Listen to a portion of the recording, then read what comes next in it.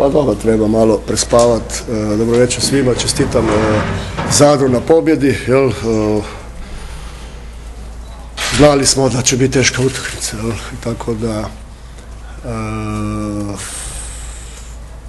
išla je vide kojim tokom. Mislim da dok smo snage, energije, koncentracije, igrali smo dobro, kad je to palo, onda se tu pravila neka razlika, i na kraju mislim smo imali koliko izgubljenih lopti, puno, 19 ili protiv ekipe koja nije agresivna, to je jedan razlog koja se vidi da je tu prisutan neki umor, tako da puno toga ne zamjeram ekipi, trudili smo se, jedino na kraju smo morali malo pametnije odigrati, za tu razliku, koš razliku,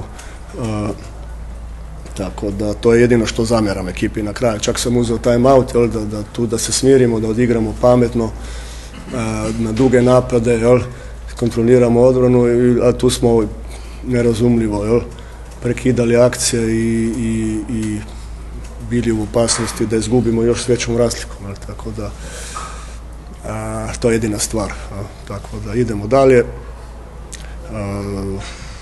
Napravit ćemo sve da se odmorimo sad poslije ovog teškog vikenda i da pobjedimo u sredu, da dobijemo neko samopouzdanje opet nazad koje je jako bitno, da preživimo ovaj mjesec do pauze. Ako može jedan vaš komentar na ovih 5 dana vaših posljednjih i 3 teške utakmice, da ne kažem koliko kilometara? Ja sam rekao neću više plakati, ako trener plaće onda to nije onako igrači, tako da neću više te stvari komentirati, jednostavno ću gledati više ispravimo svoju igru, znam da su umorni, ali danas čak neki igrači na kraju kad sam izvao su rekli da ne mogu ući, tako da je to onda vam je sve, da sam sve rekao. Nije lako, ali idemo dalje. Vidi se da je puno nervoze, čak u igračima sada, a sad smo mi ti treneri koji ih probamo smirivati. To je sve povezano sa pritiskom, umorom, ali svako zna da je to težak posao, ako bi bio lak, svako bi to igrao.